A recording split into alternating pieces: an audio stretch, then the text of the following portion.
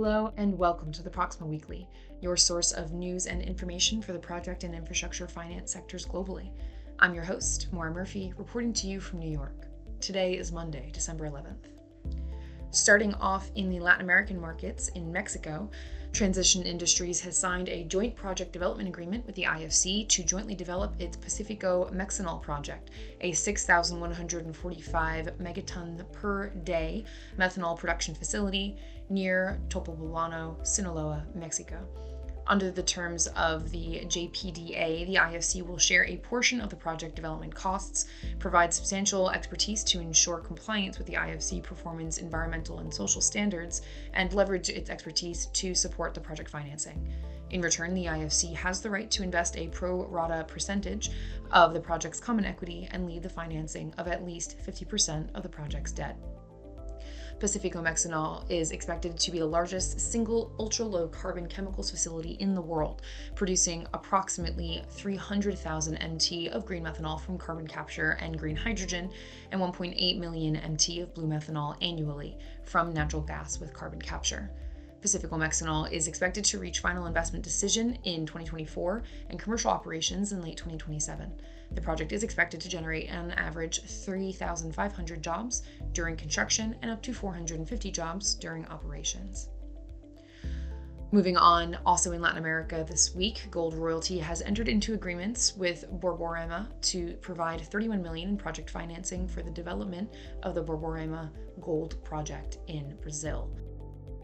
As part of the transaction, Gold Royalty will acquire a 2% net smelter return royalty on Borborema for $21 million in cash.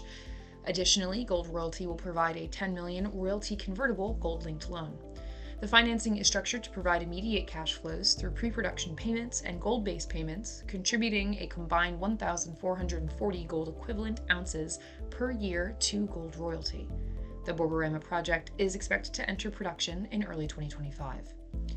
Gold Royalty has also secured commitments from Queens Road Capital Investment and Taurus Mining Royalty Fund for a private placement offering $40 million in aggregate principal amount of unsecured convertible debentures.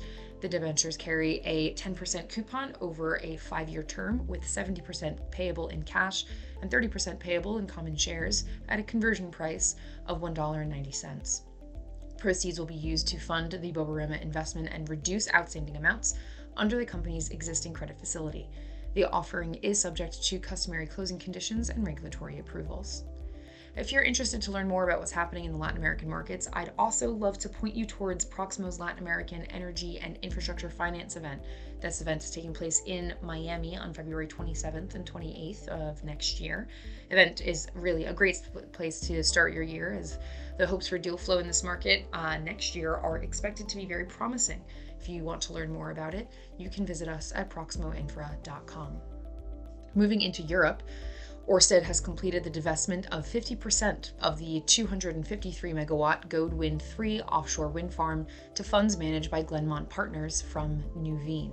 It was awarded to Ørsted in 2017 and 2018 as two separate projects with a weighted average feed-in tariff of €81 per megawatt hour. Gode Wind 3 is currently under construction alongside the Borkum Riffgrund 3 offshore wind farm, where Ørsted and Glenmont are already 50-50 owners. Glenmont also co-owns Ørsted's Gode Wind 1 offshore wind farm. The value of Gode Wind 3 transaction is €473 million, which comprises the price of the acquisition of the 50% ownership share of the offshore wind farm and a commitment to fund 50% of the construction. The wind farm is expected to enter into commercial operation in 2024. Also in Europe this week, Ascendant Resources has appointed Banco Santander as MLA for its Lagoa Salgada project in Portugal in relation to potential ECA-supported financing of up to $158 million. The UK Export Finance-backed facility is expected to be up for $158 million on a non-recourse project financing basis for a total tenor of 7.5 years. The funding will be to cover 70% of the expected project capital expenditures for the Lagoa Salgada project. The appointment of the MLA is on an exclusive basis and sets out the indicative terms upon which the proposed ECA financing is expected to be based. Ascendant and its advisors, SD Capital Advisory Limited and GKB Ventures Limited, have initiated a tender process to solicit interest from a number of global project finance banks to act as MLA for the company's projects. While the conclusion of project financing remains subject to the granting of construction permits, due diligence, amongst other requirements, the appointment of Santander as MLA is a significant milestone. The terms of the proposed UKEF support are purely indicative and do not constitute an offer of finance or a legally binding commitment of any kind to provide finance. The provision of any binding offer is subject to, among other things, credit and other internal approvals, E&S approvals, satisfactory due diligence and documentation, satisfaction of KYC requirements, and other terms customary for this type of transaction. Moving from Europe and into Middle East and Africa, EDF Renewables has reached financial close on its Umoilanga project, awarded under the South African Risk Mitigation IPP procurement program. EDF Renewables and privately held investment company Perpetua Holdings were awarded the project in March of 2021. The lenders are Nedbank, RMB, and DBSA. Construction has now begun and commercial operation is expected in May of 2025. As is planned, the project combines solar, wind, and battery storage technologies to offer dispatchable and reliable power to the national electrical grid.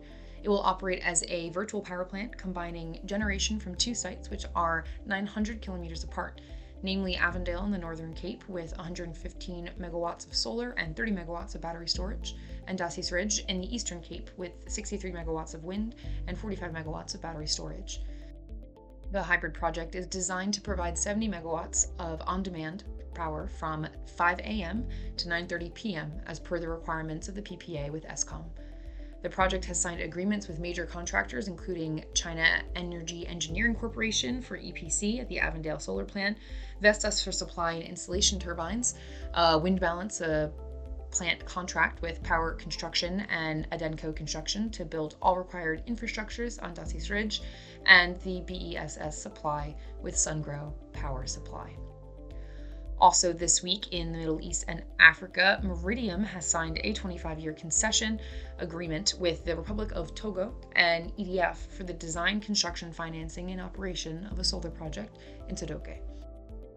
The 64-megawatt project will supply renewable energy to more than 700,000 people in Sokode and the surrounding rural towns. Construction is scheduled to begin in mid-2024.